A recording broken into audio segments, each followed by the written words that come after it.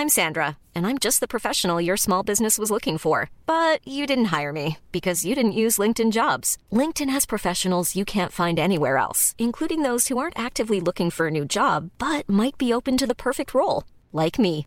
In a given month, over 70% of LinkedIn users don't visit other leading job sites. So if you're not looking on LinkedIn, you'll miss out on great candidates like Sandra. Start hiring professionals like a professional. Post your free job on linkedin.com/people today. Hold up. What was that? Boring. No flavor. That was as bad as those leftovers you ate all week. Keke Palmer here. And it's time to say hello to something fresh and guilt-free. Hello Fresh. Jazz up dinner with pecan-crusted chicken or garlic butter shrimp scampi. Now that's music to my mouth. Hello Fresh. Let's get this dinner party started. Discover all the delicious possibilities at hellofresh.com. Life is full of what-ifs. Some awesome, like what if AI could fold your laundry? And some, well, less awesome, like what if you have unexpected medical costs? United Healthcare can help get you covered with Health Protector Guard fixed indemnity insurance plans. They supplement your primary plan to help you manage out-of-pocket costs. No deductibles, no enrollment periods, and especially no more what-ifs. Visit uh1.com to find the Health Protector Guard plan for you.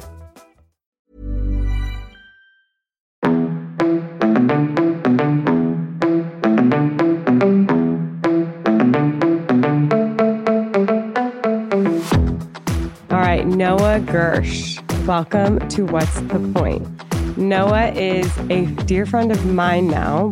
However, he is actually the older brother of one of my best friends, Emma Gersh, and son of actually two very incredible people that I've been lucky enough to get to know, Maria and Gary.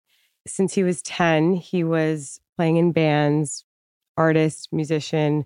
Your father was also in the music industry, so apple did not fall far from the tree. And at 20, he realized his first dream of being on a tour bus and joined Portugal the Man, which you had great success. You were at Coachella, you were touring the world. Yeah, I had a lot of fun. A lot of fun. Yeah. It didn't start in a tour bus, to be fair. Okay. It started on sleeping on the, on floors and like all dreams the base start. of the van. Yeah. But, all right, which we need to get into. Yeah. Dealing with that, it's probably not easy. And 5 years later, he toured with the band Party Baby, which is an amazing name. 3 years later, he realized why he left Portugal the Man in the first place, which we are also going to get into, and actually started a audio media company called Salt, which is a podcast production company. Yeah. Amongst other things. Yeah. Primarily podcast stuff. Primarily we're podcast branching stuff. out. And he works with people in the likes of Dave Chappelle and Mo Amer. Nailed it. Thank you. Got it right. All right. Welcome to the podcast. And honestly, you are so well-spoken and so vulnerable. After our one drinks together, I was like, you need to come on our podcast. So I'm just going to hand the mic over to you. And Lots of feelings. Yeah. Welcome. Thank you. I'm very happy and honored to be here with you guys. So the first question we ask on every podcast Mhm. is, what is your definition of fulfillment and what is your definition of success? And are they at all intertwined? It's an incredible device you guys have built into the beginning of this thing. Because We go deep, as I've real been, fast. You asked for I've it. been listening. I'm well versed in doing this on the other side of the fence. Not necessarily sitting in front of the microphones, or at least for a couple of years. But I've heard everyone on your podcast be like, I've been thinking about this. I've been so stressed out about this. Oh my God, this fucking question is so... So I joined those ranks. I've been also thinking about it. And frankly, they were tied together for a very long time. And it was one of the most important things I learned in my life, was figuring out how to disentangle those two notions of success and fulfillment.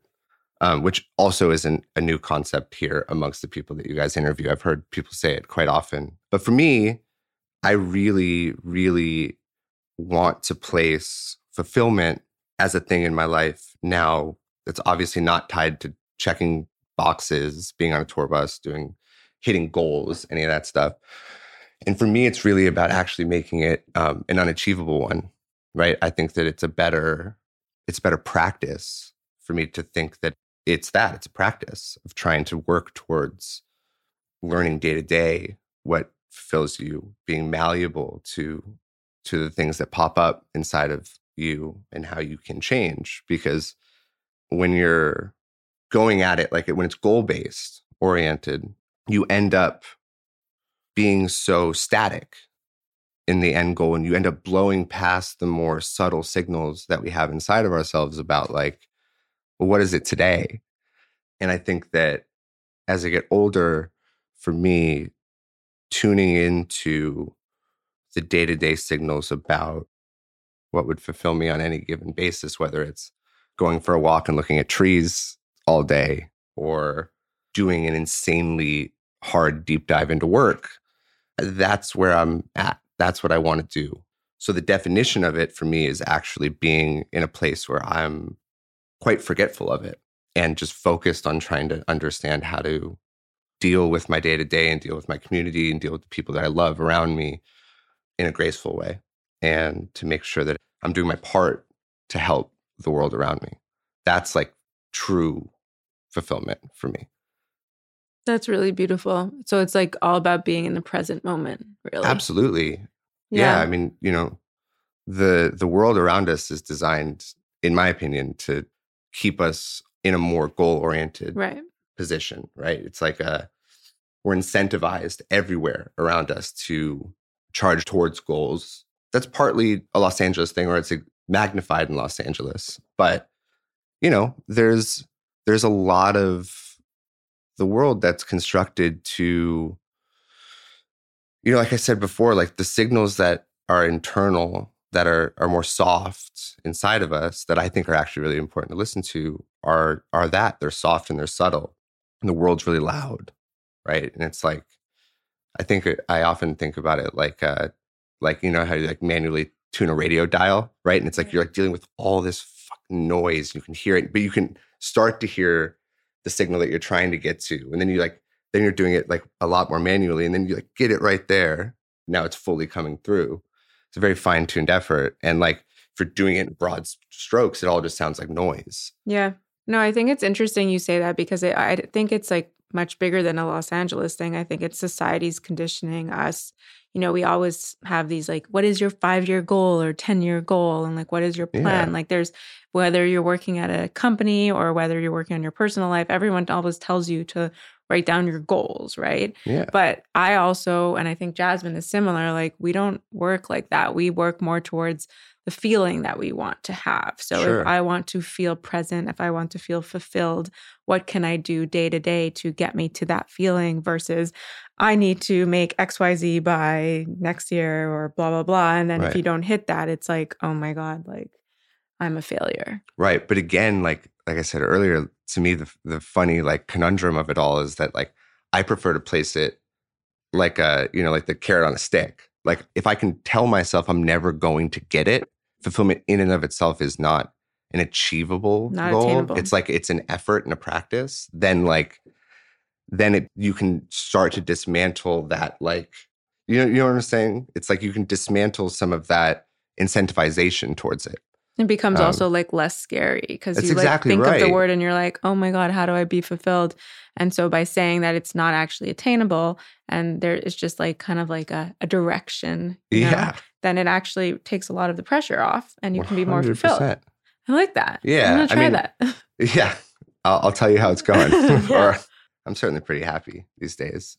But any way you look at it, right, it's hard. Like there's so much stuff you have to dismantle. Like you said, like in our society, quote unquote, there's goal-oriented stuff.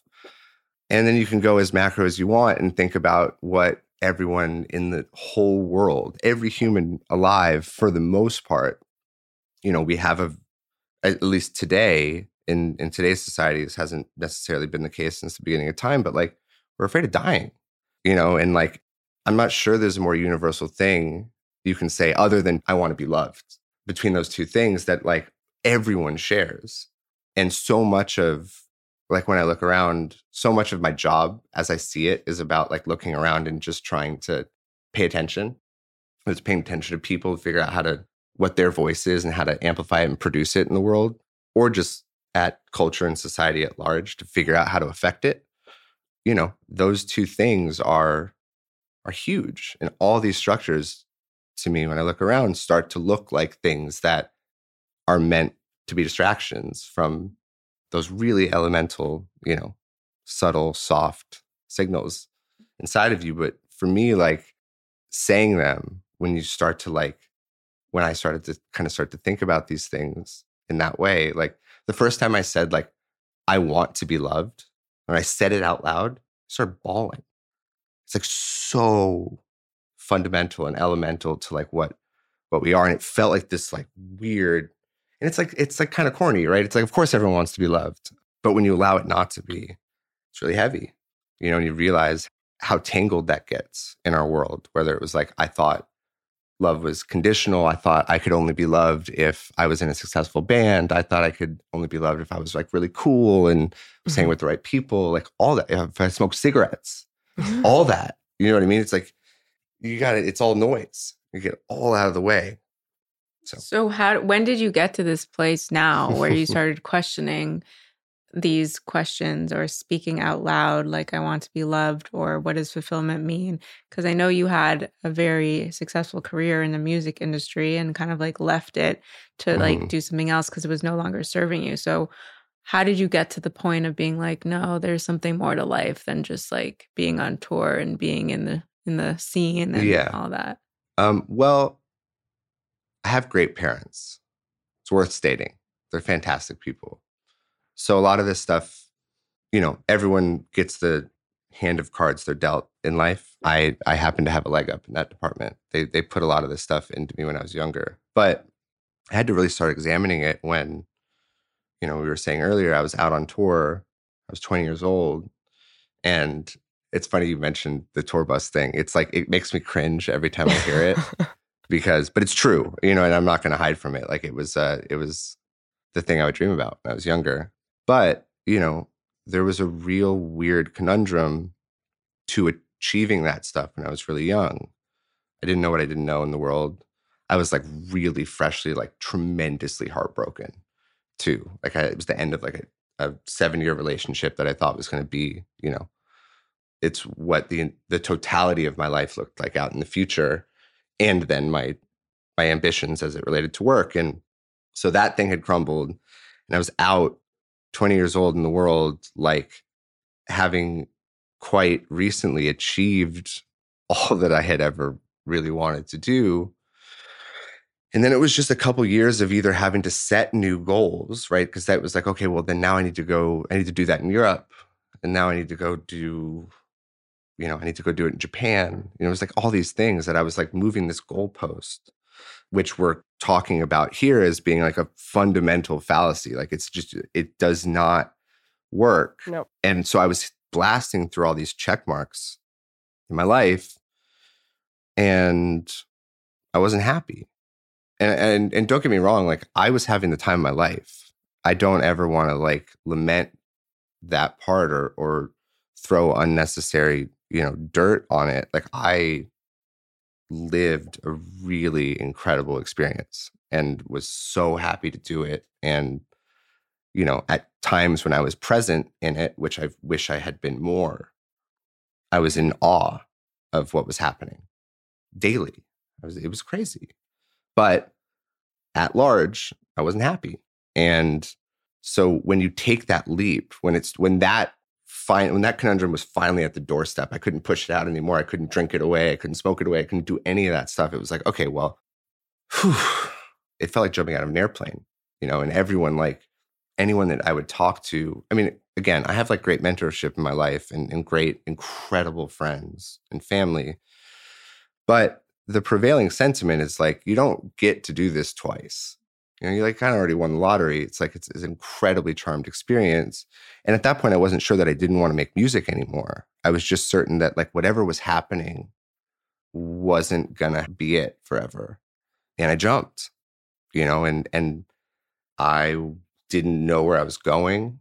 I felt quite lost, So when you talk about presence and like when I really started to lock in to that stuff, it was the really long walk back from that place to where I am now, And learning that all of those same goal setting techniques or things that I thought were going to be the new fulfillment or the new any of that stuff, just like it was a continual reminder. It's like, to me, like life is like it's a series of lessons, right? And you're just going to like spin around in a circle until you like get it, and then you transcend up and there's a new one. And up there, you might be reminded of the same one that was down there that you thought you had sorted out, but then here it comes, devil in a new dress, and like you don't have it.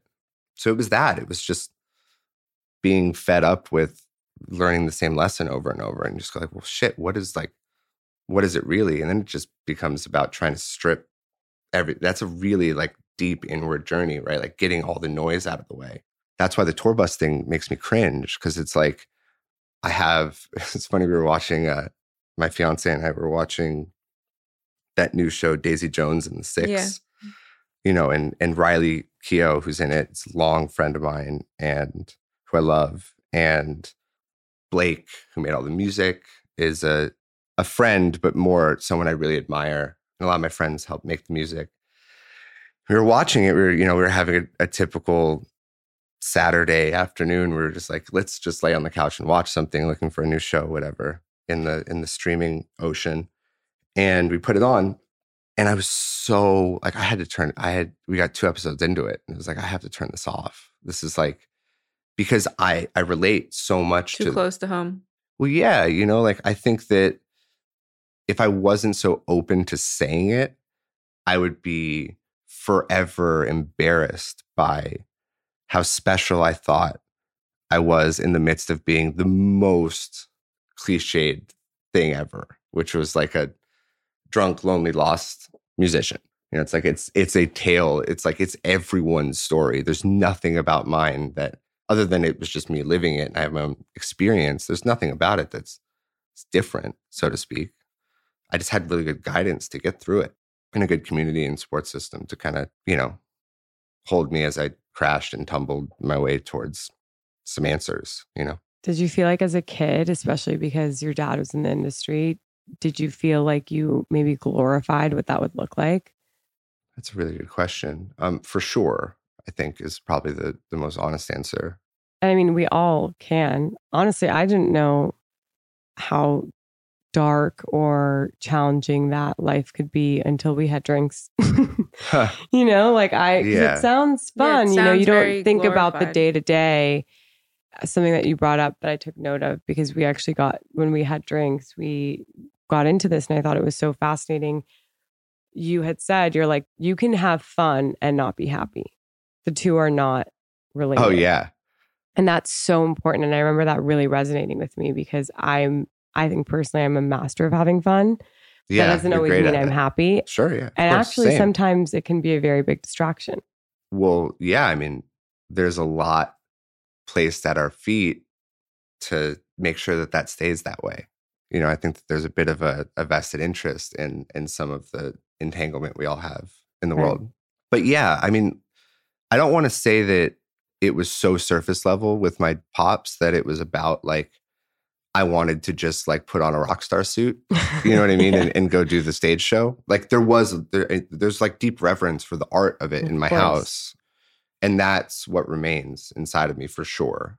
But, I think that like one of the most pivotal moments in my growth in the last couple of years was this weird little like thing I got on where I started being really adamant to myself and in conversation with other people about like dismantling the notion that I was special in any way.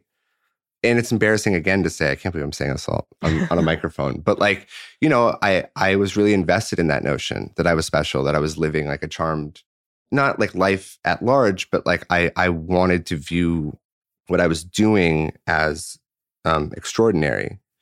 And not to say that it wasn't, but for me, it's not a helpful tool to live with. It's not a helpful lens to look at yourself through.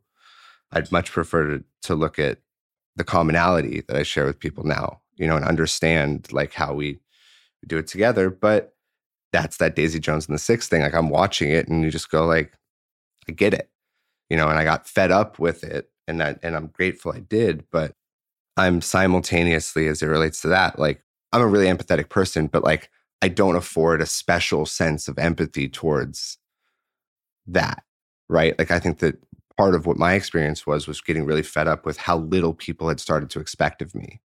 Even my family, friends, it's like, and it's just a thing that's given to people living that life. You know, you just like, and you're gone, and it's not from a bad place. People like are trying to understand what you're going through, but I understand how those people get there because I lived it, you know, and I was lonely and I was in a different place every day, and I had friends, but a lot of my friends were really interested in what I was doing as opposed to who I was, you know, and that's just a lot of noise to How do you sort go through. from that high of like, having so much fun and like living in that world to breaking through the noise and being like, nope, I don't want that, and coming back to like silence and Yeah. like being off tour and not with those people and back to like, Yeah, on a very practical level, you talk about like tuning in, which I love. Yeah. Very good for this podcast and as a podcast producer Sure, yeah. yourself. I love a on metaphor. the nose. But yeah, like how do you on a very practical level tune in, like fine tune so that, because it's hard to differentiate. I'm also personally at a point where we were talking about this earlier, where sometimes I'm like, is that my insecurity or is there reality to this? Like trying to decipher what is noise versus what's yours can be difficult. Yeah, totally. I think for me, it was about kind of checking into the just like the chop wood, carry water of life. Like, it was just like, I have to get up tomorrow and I'm going to have to get up the next day. And this grand structure of like self that I had built is like now gone. And like, what is it? Right. And the intricacies of what that was on a day-to-day basis changed, but there was some similarity. Like, had a lot of conversations with friends. I was like very open about what I was trying to process and go through. Tried a lot of things. Some of them worked, some of them didn't. You know, I was lucky enough to do some therapy. That was really helpful.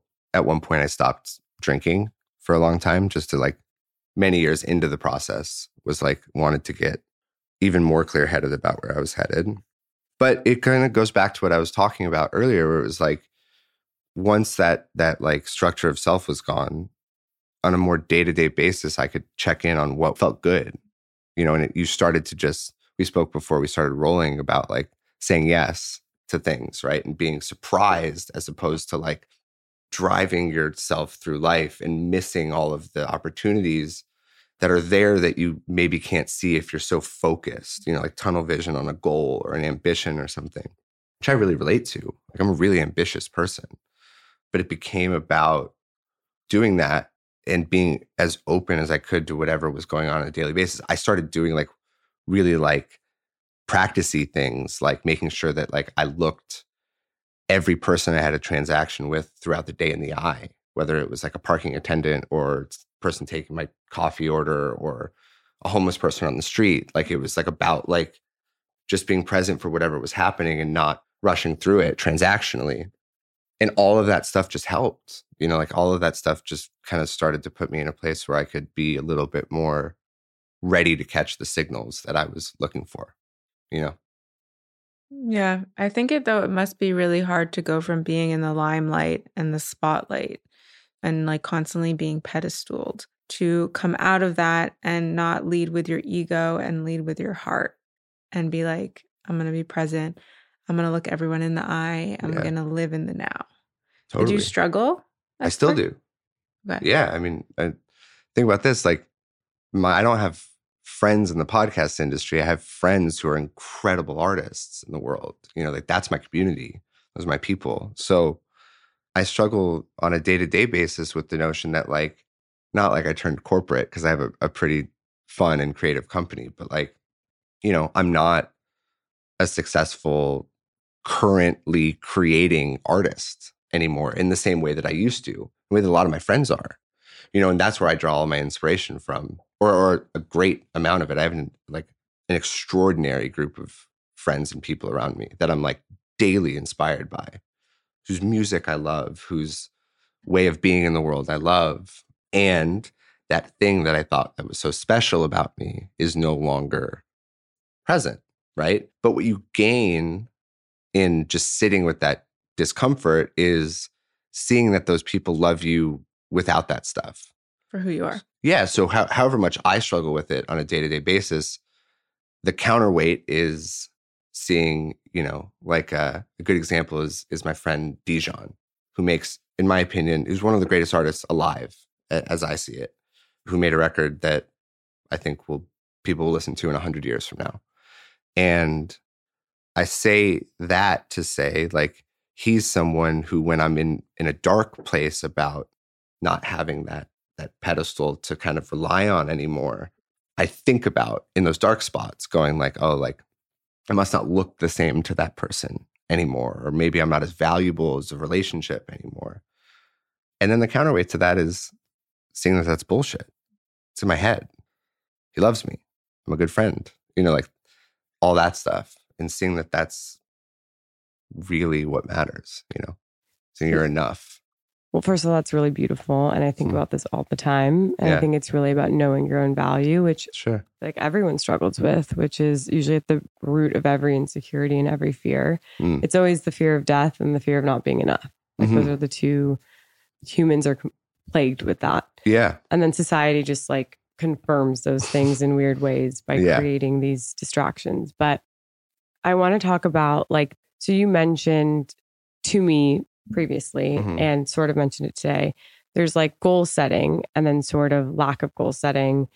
So your lifelong dream was to be this, what you are now saying is cringe on a tour bus and like being a rock star. Musician, yeah, exactly. Yeah. But you relate to the art. That's something you enjoy doing. It's not completely vapid. Yeah, of course. Because this has definitely also happened in my life. And I'm sure many listeners would feel the same, where did you sort of expect this arrival when it happened, and then you got there and you were like, this isn't exactly what I imagined? And how did you deal with that? Because I think that's something that can often happen where, we've discussed this and I'd love for you to share this today, is this idea of like, I remember you saying, I made it and then I started to realize it kind of wasn't in alignment with the other goals I had in my life. For example, how am I going to start a family if I'm on tour? Yeah, totally. And things like that. And I think just sort of this notion of expectations and goal setting, which in some sense we all need a little bit of, right? That's how you keep ambition, but also, I don't know. No, I'm following. I got you. I think that the first time I talk a lot with my creative partner, Jamie, like my life partner, essentially, platonic one, about this notion of things that are invisible. And then once you see them, you can't forget them. They're in every room with you. We talk about it sometimes under the context of like the little like monster inside of you that like is kind of like born of sobriety. It's like all that stuff, right? It's like, what do you see that drives you towards those places of wanting to numb out? And how can you circumvent that, right? But again, this notion that this thing that happened to me when I was 20 years old, like I can't forget it. Problems present themselves in new ways and they can surprise you. So you can like maybe be tricked for a second that it's not happening or that it's a new conundrum. But the fundamental core of it, I can't forget. So like, yeah, I mean, the goal setting mentality of going through life just had to go away. And I'm not sure that at that time I knew that wanting to start a family and all of that stuff were goals of mine.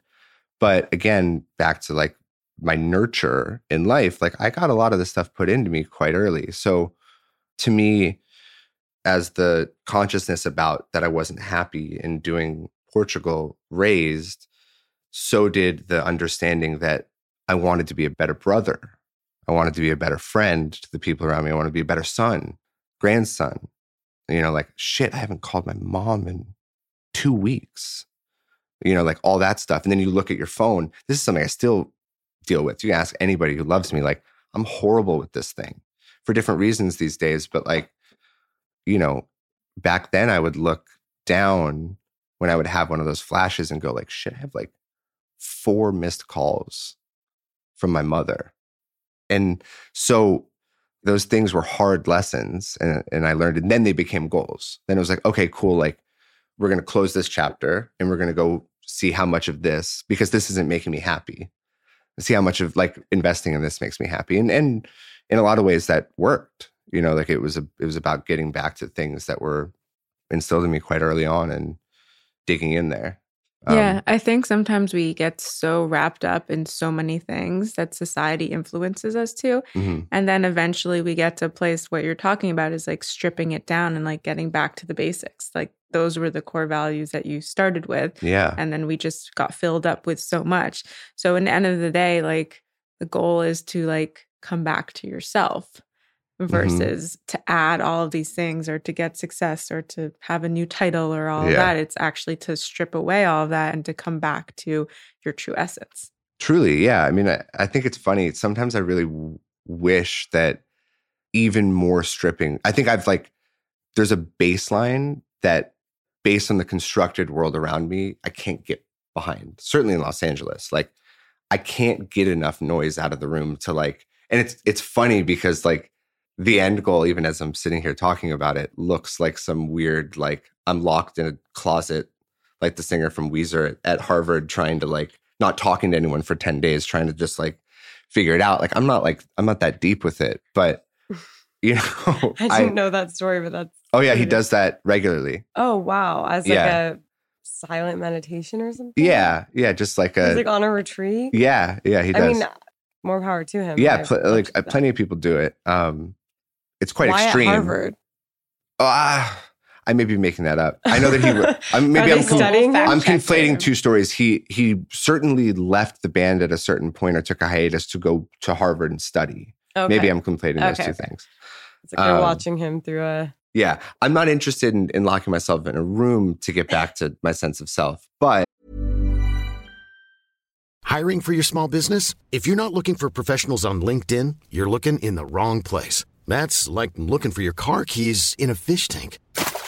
LinkedIn helps you hire professionals you can't find anywhere else, even those who aren't actively searching for a new job but might be open to the perfect role. In a given month, over 70% of LinkedIn users don't even visit other leading job sites. So start looking in the right place. With LinkedIn, you can hire professionals like a professional. Post your free job on linkedin.com/people today. Hold up. What was that? Boring. No flavor. That was as bad as those leftovers you ate all week. Keke Palmer here, and it's time to say hello to something fresh and guilt-free. Hello Fresh. Jazz up dinner with pecan-crusted chicken or garlic butter shrimp scampi. Now that's music to my mouth. Hello Fresh. Let's get this dinner party started. Discover all the delicious possibilities at hellofresh.com.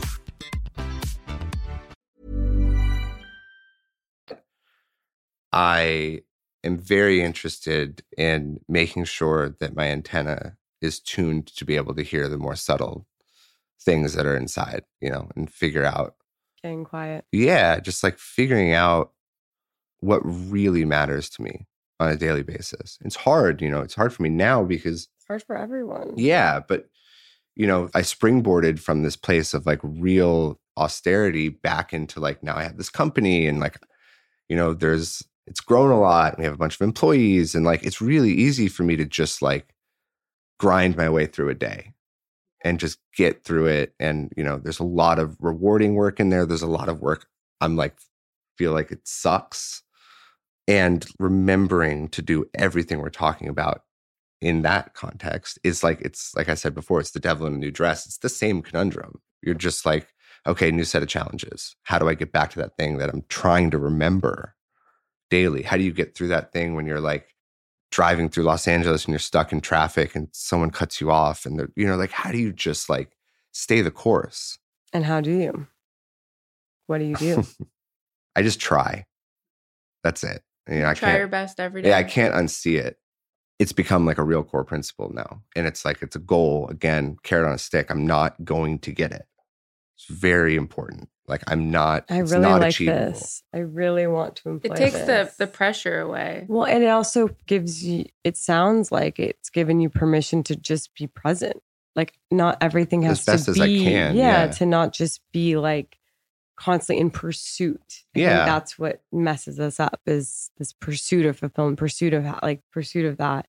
But again, there's a balance, right? Because you still do have to get things off your to-do list and of course, be pragmatic. So and another one of those signals we haven't really talked about. We've talked about like societal ones. We've talked about the ways that we inherently like kind of dilute them or try to like suppress them. And I guess we said it at the beginning, but fear is like a huge one, huge.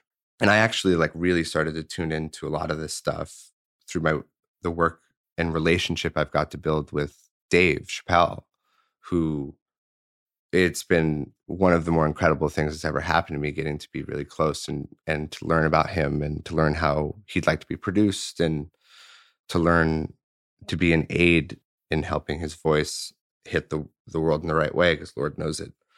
In some hands, it doesn't.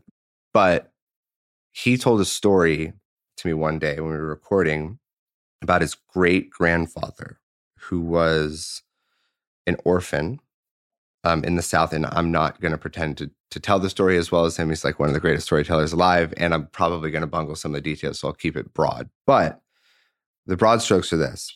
Great-grandfather, orphan, moved around many, many different families. Some say he was orphaned because he was born into a mixed race relationship. He was born in an all-white hospital, and that wasn't possible those times unless there was one part of the equation that fit that mold. But anyways, bounced around, had a really traumatic life, and he was blind, right? So he found himself in the hands of a very cruel family at one point.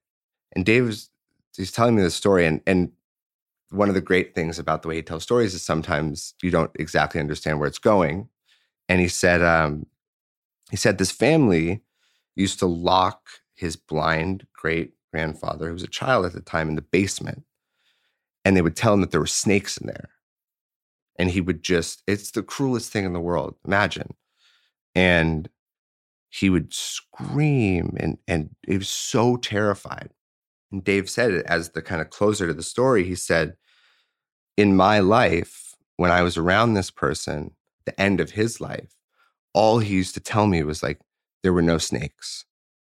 David, like there were no snakes down there, like over and over and over. Like it was like a loop he was stuck in. And it became this parable, the way he was telling it to me, about not being afraid, right? Like everything around us in some way is constructed, or at least we see reasons to be afraid because they're quite fundamental, but they're reflected all around us.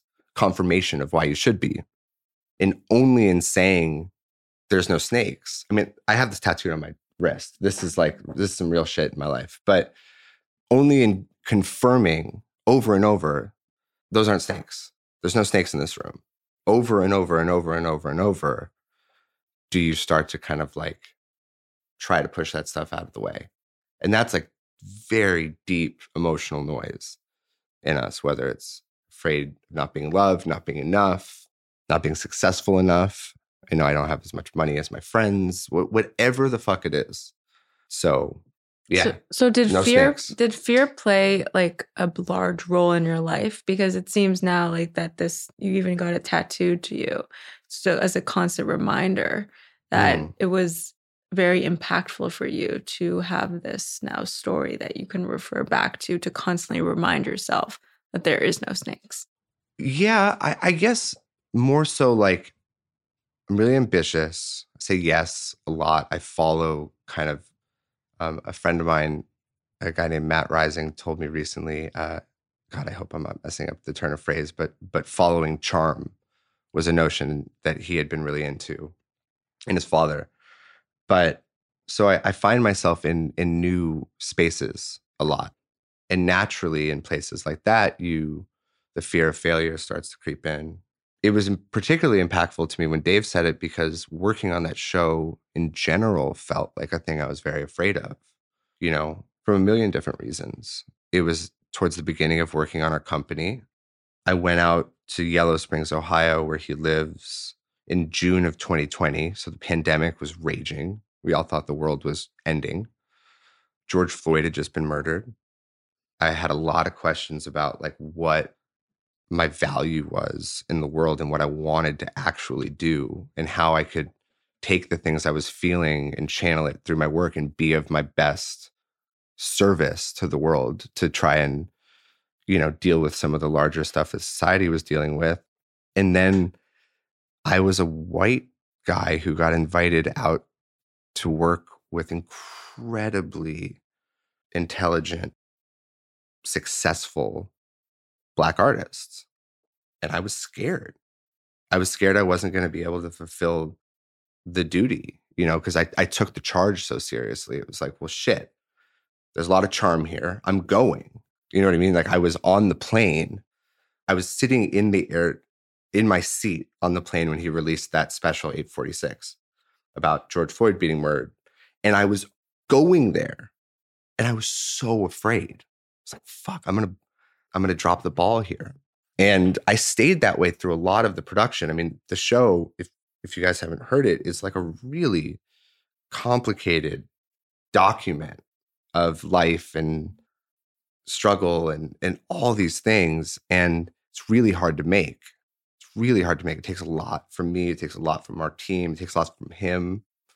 And many times along the way, I was very scared. And there were no snakes. Just day in, day out, like I chopped my way through it, and just like kept saying yes and kept showing up and kept trying and kept like, and then the end result of that ends up being the medicine to the thing. You're like, well, shit, that's a parable.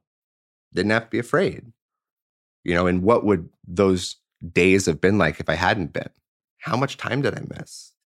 What did I miss when I was afraid? Who didn't I look in the eyes when I was afraid, feeling that way throughout the course of those days? It's also this, it's like fear, and it's also this, which ties into fear, is imposter syndrome. That's exactly it. I think most of our listeners, including ourselves, struggle or have struggled with it, or are currently struggling with it. So natural. Yeah, it is. And it is so natural, and it's important to allow ourselves, like, to be kind to ourselves when we're facing it, because so many people, 100%. Everyone really faces it. Yeah. That's what I'm saying. That's what all that, like, I'm not special stuff was based in. It was like, if I can spend more time trying to remember how common these things are, I can see it in other people. And you can recognize when someone's acting out of pocket. Oh, maybe that's about, are you afraid? Like, oh, I get it. And you can meet them differently and try and diffuse situation and put them at ease so that we can like really get to the heart of the matter. That's the rub. If you have compassion, because it's so easy to just see people's behavior for what it is and not dig a little deeper and be like, maybe they're in fear, which is typically why someone acts unlovingly. Sure. Speaking of fear, were you afraid to leave music? Oh, so much.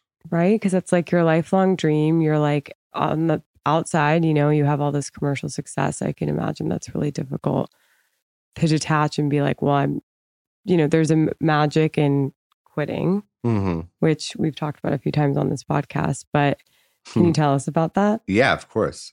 Yeah, I was very afraid. And I would say that I had reason to be, like I got pretty bumped and bruised along the way. And really, like, we've talked about the positive stuff we learned, but I took a lot of hits going through it and made a lot of bad decisions and didn't act in ways that I would have wanted to. And not even to mention, I made that choice to leave Portugal the Man, came home, got around to kind of building a studio because I was like really connected to my community here again, and everyone was musicians. We didn't have a central place to work. So I was like, oh, maybe that's what I'll do. Like, I'll like figure out how to build studios, learned on YouTube, like put the space together. And now all my friends were working in one spot. And I'm X number of months or maybe a year at this point removed from making this critical decision. And now we have a space to work. And now I'm trying to write pop songs and do this whole like LA grind, and which sucks. But I was still making music. And then in a fit of inspiration in one of those nights with my business partner, life partner, Jamie, made a song. We're like, oh, that's a really cool song. But that's for us. It's like, well, what's us? It's like started making more songs. And then it was like the story of how Party Baby got signed is in and of itself like a movie, but like flash forward, sign a deal with Warner Brothers, go back out on the road, put the record out, and I'm back in the same spot. Fuck, I didn't remember. How crazy. Quit again, right? You're like, devil in a new dress. Like I'm back. Ugh, God damn it. Now I'm back again. But it's the sum total of our experience, right? It's not, I learned a lot of stuff back then. So I did it a little bit better. The crash landing wasn't as intense. I kind of, by the time I did that, it was like a real resolute, like adult decision. It was like, all right, enough, right? Like we're going back home. We're going to really figure some other stuff out. And it wasn't long after that that, you know, Salt was born. And not that Salt was the end goal of my life by any means, but stability was. Yeah. I got a lot of that. You know, I certainly became the type of person that I needed to be to meet my fiance, just love my life. You know, like that stuff started to happen once I like remembered why, you know, those decisions. But yeah, hell yeah, I was afraid. How did you get into podcasts? Like, how did that? What was that? That's a great one. So after Jamie and I stopped touring as Party Baby and came back home, we were like kind of back in our studio producing some records.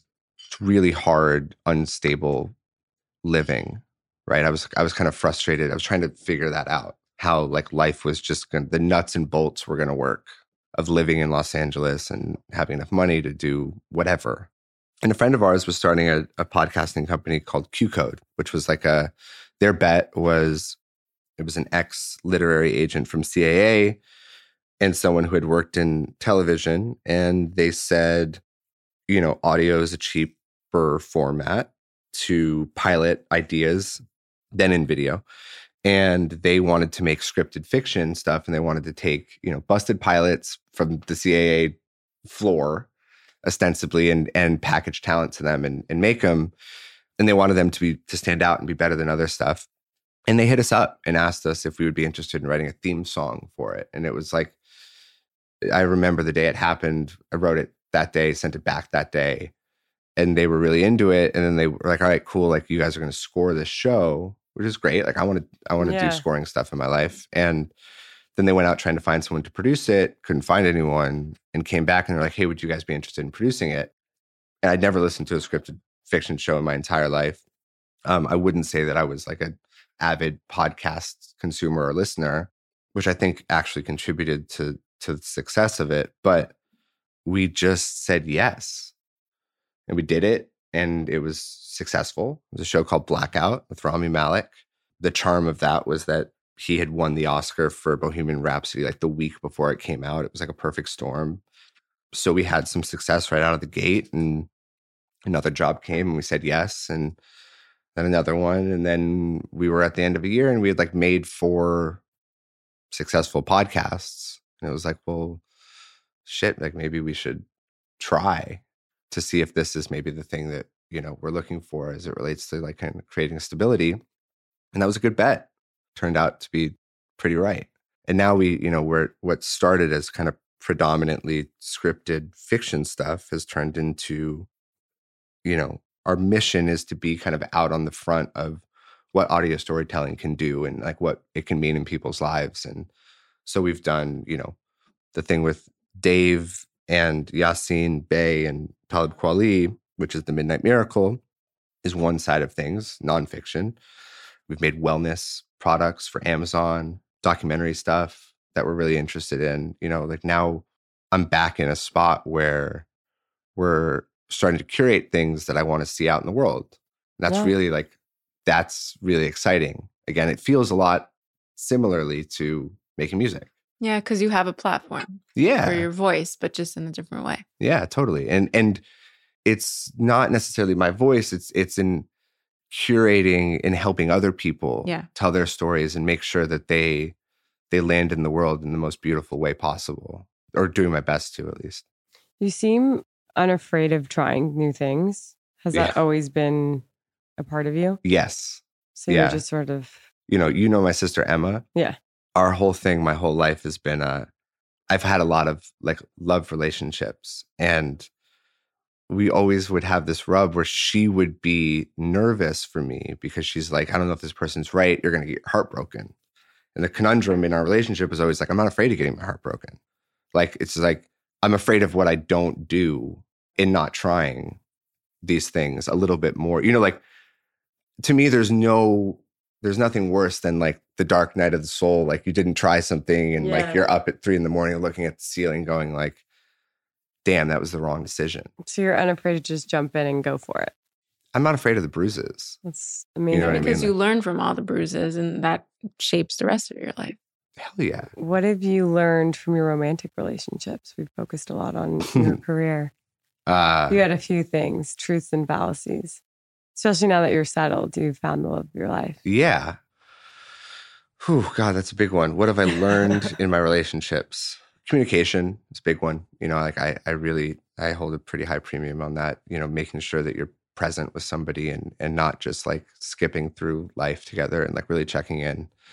Yeah. I learned my relationships were a really good mirror for the things that we've spoken about and that I was trying to work out, right? So I find that oftentimes before I understood that something was a problem, it would manifest itself in our relationship. It would be reflected back at me, right? This fear I have about not doing something, or this tension I have around my identity or myself or all that stuff, like the lack of comfort and ease I had with certain things like on this path, that it shows up there first, right? So it brings it, it's like a really good vehicle for like, literally you have a partner, right? Your partner helps you bring stuff out. You help do it for them. You do life together.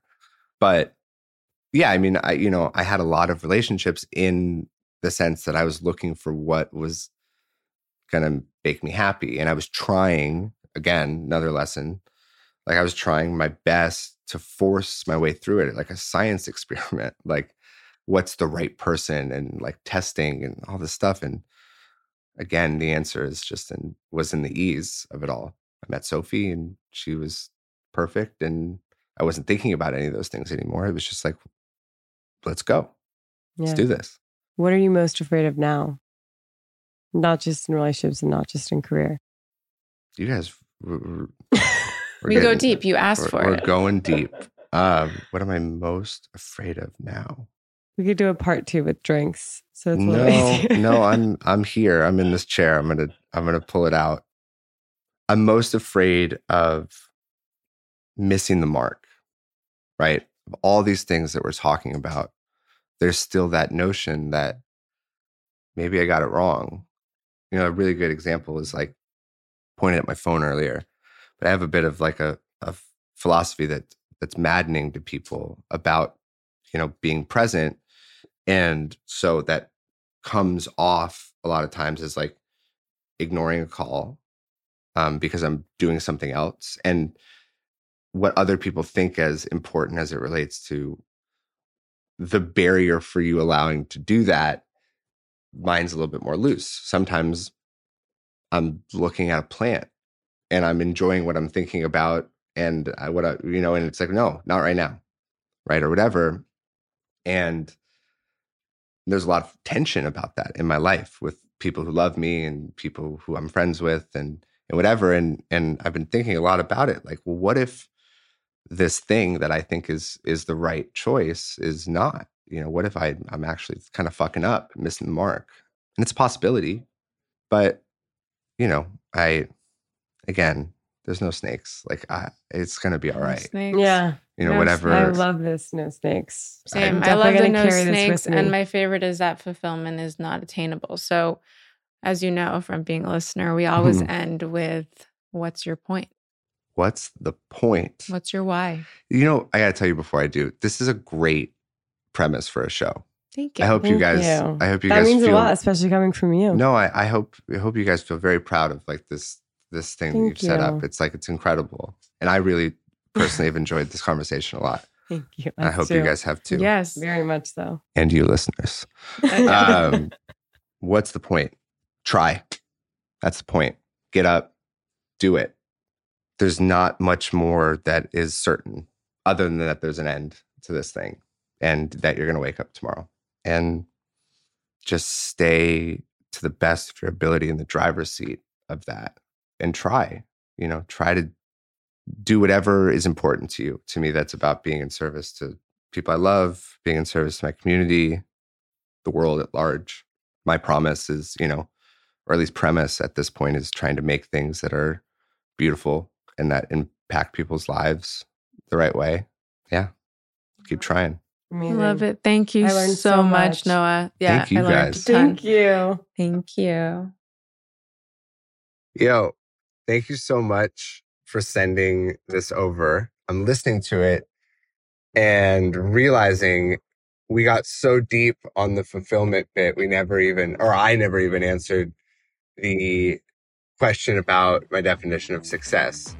The good news is that it's a lot shorter. Here it is. It's feeling and sensing your effect on the world around you in real time, being able to recognize, not through being told, but through just existing, that you are having a positive impact on your surroundings. That's success.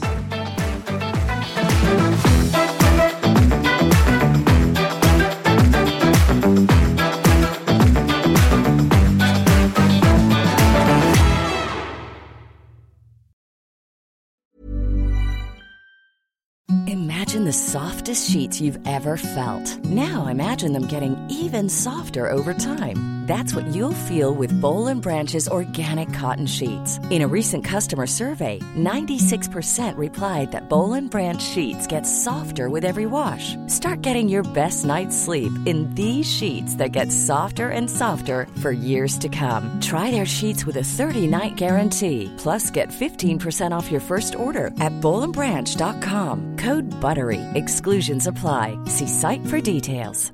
Ever catch yourself eating the same flavorless dinner 3 days in a row? Dreaming of something better? Well, HelloFresh is your guilt-free dream come true, baby. It's me, Keke Palmer. Let's wake up those taste buds with hot, juicy pecan-crusted chicken or garlic butter shrimp scampi. Hello Fresh. Stop dreaming of all the delicious possibilities and dig in at HelloFresh.com. Let's get this dinner party started.